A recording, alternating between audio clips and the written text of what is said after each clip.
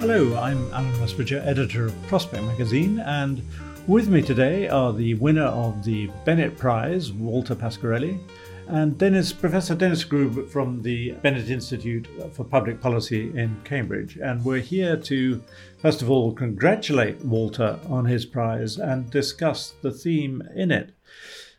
First of all, Walter, tell us a little bit about yourself, where you're from. You've worked and studied in a lot of different places, but it would be good just to get a sense of where you came from and how your interest in this subject, which we'll come on to in a minute, originated. Okay. Well, thank you so much, Alan. Thank you so much for having me. Also, Dennis, great to chat with you as well today. My name is Walter. I'm currently working as a policy research manager at Economist Impact. Economist Impact is the research and analysis arm of The Economist. A bit about myself. I'm actually Italian, but I spent not very much time in Italy. I grew up mostly in Germany, but when studying, first of all, in the Netherlands, and then later on for postgraduate studied in Cambridge, where I studied politics. Quite soon after I actually started my graduate studies, I became quite interested in the politics of technology. Shortly after, just like in 2017 and 2018, the Cambridge Analytica scandal broke loose, and I really started becoming very curious about not only the positive impact that technology can create, but also really about the risks that need to be managed when we actually try to implement these technologies at scale. Through that almost functioned as a segue for me to getting into a career into the responsible use of technology. I started working, first of all, for a small consultancy, which tried to foster digital transformation processes within government. I was seconded for quite a significant time in the Open Data Institute, where I really learned there of how data can be used for creating public good at both, let's say, like the public level, industry level, but also within government. And that really sparked an interest for me all the way now throughout my career to use technology for transforming organizations, for using technologies to getting new insights and creating a public good for citizens and users. That's a great background. Walter, thank you. And Dennis, why don't you just tell us a little about the Bennett Institute and about yourself and why the Bennett Institute holds this prize? Alan, thanks very much, and terrific to be with you and Walter to discuss this. So look, the Bennett Institute is an institute for public policy at Cambridge. We're relatively new on the landscape at 4 years old, and we're really interested in research-led work that is outwardly facing.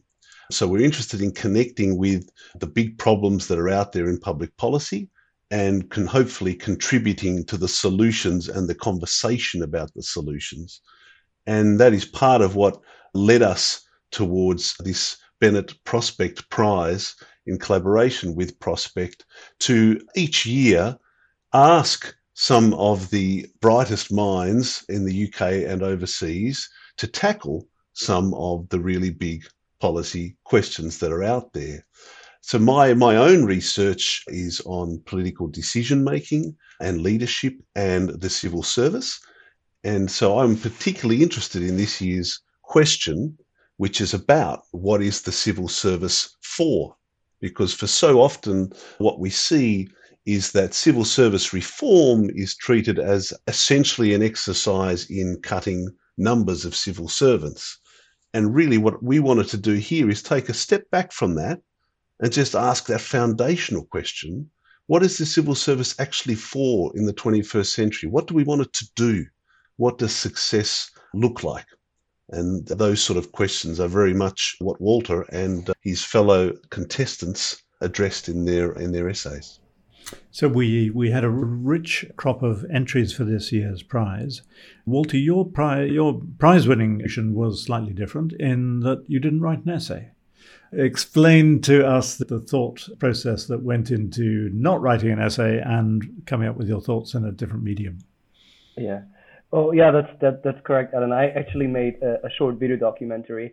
I got into making these video documentaries actually during the pandemic.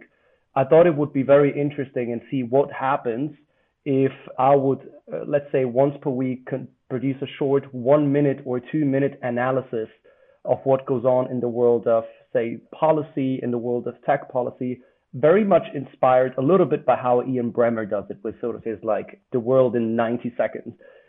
I first started filming it with my phone. I have an iPhone SE.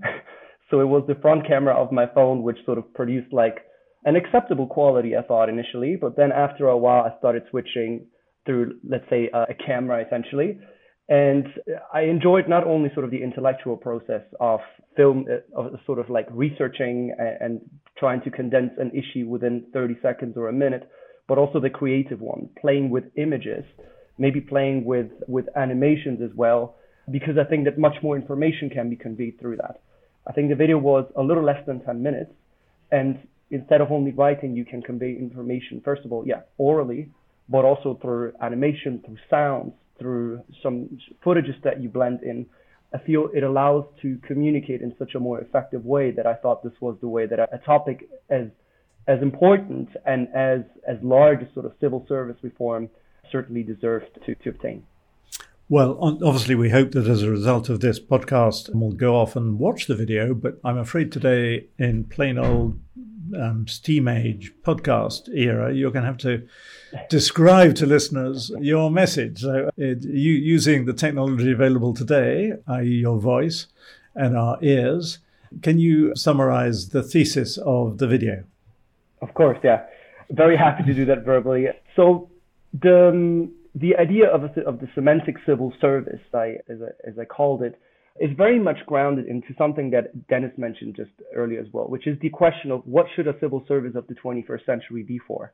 The context of that is, of course, different kinds of challenges. We start out, I would say, really as far back as like the 2008 financial crisis. We continue with Brexit, COVID.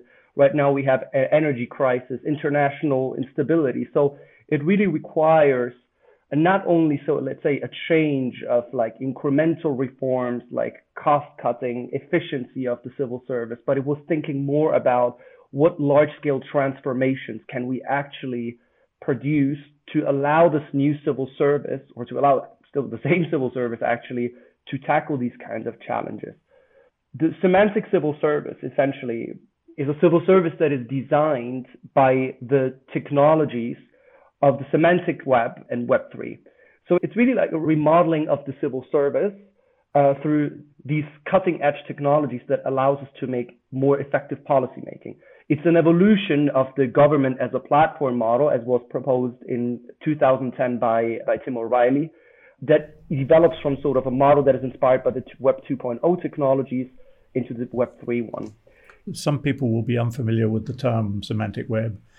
There probably our older listeners have just grasped hold of something called Web 2.0, and they'll be surprised to hear that there's something called Web 3.0 coming along already. So can you just unpack those terms a bit, just so that you bring everyone with you? So what do you mean by the semantic web, and how does that transfer across to something called the semantic civil service? Yes. The semantic web is essentially a model of the internet that was popularized predominantly by Tim Berners-Lee in the 1990s. And it had essentially three characteristics that are the same characteristics that I apply as well in describing the semantic civil service. The first one is one that is decentralization. So instead of having large platforms, large organizations that all centralize data of users, this data is actually centralized and provided to users. So in practice, instead of having, let's say, a government that holds all of the data about citizens, citizens might actually have something like a digital wallet themselves that has some data with, for example, some health records, for example, some financial data, and they themselves can determine access controls to it. That's one principle from the semantic web that we can see as well coming to life in the semantic civil service. The second one is a principle of openness. Again, semantic web has the hypothesis that by tearing down these data silos, so again, instead of having everything in one big store, data can actually be linked between organizations and between different kinds of departments so that we can generate new insights, see new perspectives, and make better decisions. And the final element is then automation. And automation, as the term itself explains, relies on the fact that through applying machines, through applying advanced machine learning technologies, we can automate certain tasks that might be repetitive, and that way increase efficiency and reduce costs. So that's the target that you're describing. How far away from that is the civil service as that it exists today? I mean, if we start with decentralization, I'm guessing you're about to tell us that the current civil service is very centralized. They've got lots of data on us, but we don't have any control over our data. So it's actually a very interesting point. There is a little bit of, so we are starting to see sort of the like policy and political will actually moving in that direction. So if we look at, for example, let's take the topic of a digital infrastructure, which is necessary to have to transfer all this data between departments and between users, it definitely needs to be updated. That's clear, but it's long been discussed to sort of increase connectivity within government and also between government and users. If we take the topic of, let's say, decentralization of data, sure, that is still something that is in the process of being discussed. There are some pilots that are going on, but at the European Union level, for example, there are already some projects that are starting to explore this more effectively. Industry level, even more so, specifically in the financial services sector. And another one, if we take sort of the third element, which is the openness one, I think it's mission 5 of GDS, and a report published by the House of Lords with advocates for sort of tearing down these silos. So I would say there is definitely a timeline that is not any shorter than, say, the next 10 years on that. But I think that the policy is going definitely in the direction of creating something that looks more akin to that. Dennis, let me bring you in on the conversation at this point. I mean, when you saw Walter's film, how does this fit into the kind of work that you and your colleagues are doing in thinking about what a civil service is, should be, could be? In some corners of the body politic these days, the civil service is described in unflattering terms. It's the blob. It's the thing that stops politicians from wanting to being able to do the things. It's unresponsive. It's mired in orthodoxy. Maybe this is a question for you, Dennis, how much of that is true? And then I'll come to Walter to see how much he thinks his vision of what it could be could shake things up a bit. It's a great question, Alan, and I certainly recognise the critique.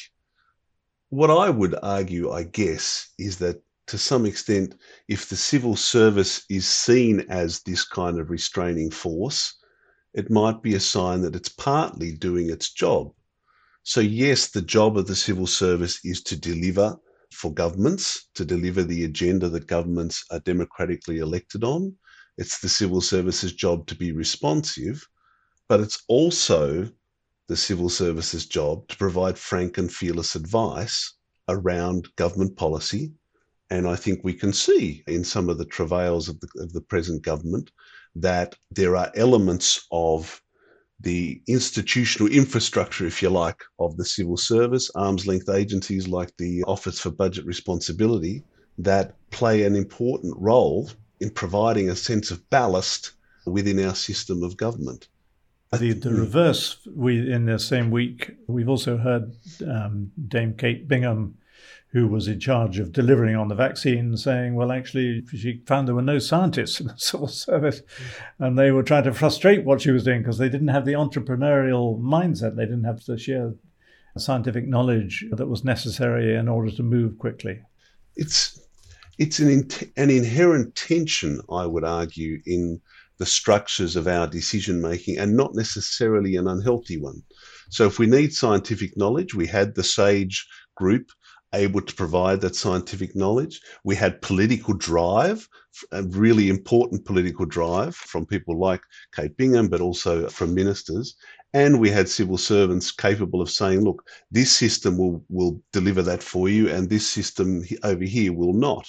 And the tension between those three elements can lead, when it's operating well, to good policy outcomes. That doesn't mean that all three elements aren't sometimes frustrated with each other. And I think that's what we saw during COVID.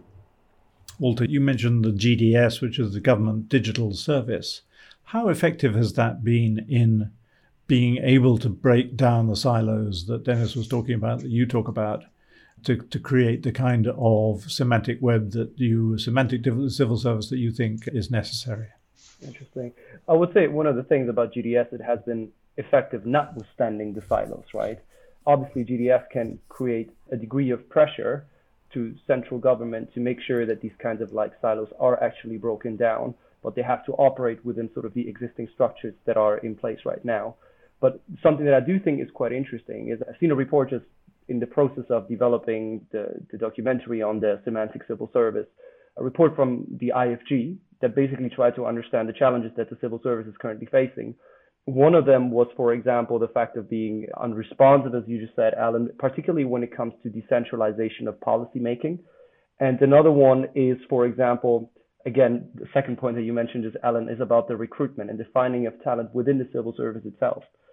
And I think one of the key factors, if we take, for example, the latter point, is if we look at the semantic civil service, is that the IFG report said that there wasn't necessarily a lack of quantitative talent within the civil service itself, but it's the localization of it, right? And if we have these silos between these departments that can actually be pushed at least through this web of data, that allows us much more easily to determine where this talent is within the civil service and make use of it as these kinds of challenges arise.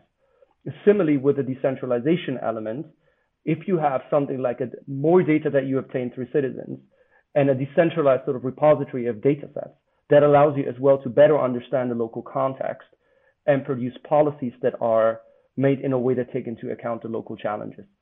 So I think there is a couple of, it feels all like an interrelated web of challenges, but also solutions that solving them together can actually allow to make the civil servant more effective overall. I think I began life as a digital utopian, and I've tried to hold on to my utopian feelings about what the digital technologies do, but I struggle sometimes, and I suppose we have to accept that the big tech companies of the West Coast are not greatly loved these days. And people have spent a lot of time and ingenuity trying to do some of the things that you describe, Walter, in particular this business of, in a sense, owning our own data, as opposed to Facebook and Google knowing everything about us, but us not being able to do much with it. If it's proved so hard in the context of those West Coast giants, and especially the power that government can hold over us, the sort of big brother element of government, this is not going to be an easy task, is it? That's actually an excellent question. I think when we look at, for instance, just to make the comparison between these tech giants that you mentioned, the entire or a large part of the business model is based on the concentration of data, right? So it's like the very establishment of these platform economies is what dominates the business model. So naturally, it will be very difficult to change that up, because that would mean a fundamental redesign of how these companies are run. I think for government, it's a little bit different. Sure, there is, of course, this, let's call it power imbalance, a power dynamic that is at play there, where government might want to have more data about us to make more decisions and have a 360-degree view of the citizen. But if anything, I think with the current situation and things being siloed and some data about us that is sort of dispersed either in the internet or with other companies, having something like these kinds of data wallets can actually encourage to have more data available whilst allowing citizens to have a direct control over it. I know that in the financial services sector, there has been quite a lot of investment to stimulate citizens to basically have control over some of the data that they have, but then as they use, for example, some smaller challenger banks, that they can actually provide access to this kind of data. I think in the government, it wouldn't be any different, only that perhaps the user friendliness of these data wallets would be something that citizens would have at greater disposal. Dennis, Walter's third leg of his vision was openness. That's civil services sometimes struggle with, don't they? We're honest. They pay lip service to openness, but it's not the first word that would spring to mind when one thinks about Whitehall.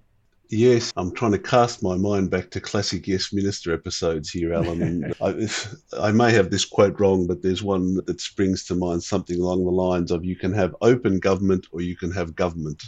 You can't, in fact, have both. Look, I think in many ways, the modern civil service and the system of government in which it sits was built for governing in private. So, it's from the time of the Northcote Trevelyan report onwards, really, the Westminster system of government is around centralised decision-making by groups of people that know each other and have private conversations about things which are then made public or shared with the public when they're ready to do so. I think the 21st century has changed that dynamic, whether we like it or not, and whether civil servants like it or not. And I make the argument that we're essentially now governing in public in new ways because of the 24/7 news media, but also because of all the pressures for transparency, which is seeing modern civil servants sort of dragged into public debates more than they traditionally would have been, and is putting them in positions, especially in a sort of hyper-partisan political environment that we've been in the last few years, where they are having to become slightly more public figures and engage in public critique sometimes of aspects of government. So I think the operating environment is changing, and that will bring with it cultural changes within the civil service in the next sort of 5 to 10 years.